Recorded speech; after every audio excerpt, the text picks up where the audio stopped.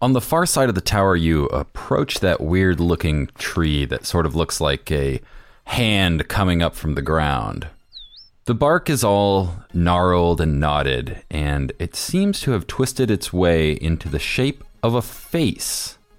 Just as you are about to take another step forward, the tree opens its eyes.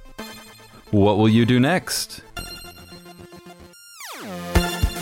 Welcome to Edgard's Secrets of the Forgotten Tower. It's a choose-your-own-adventure podcast where you get to decide what happens next. To do so, head on over to Twitter and follow @EdgardPodcast, where you can cast your vote. Edgard is produced by me, Sean Hildner. Music for the show is by Corey Dungeons. Check him out at CoreyDungeons.com. And I will see you tomorrow.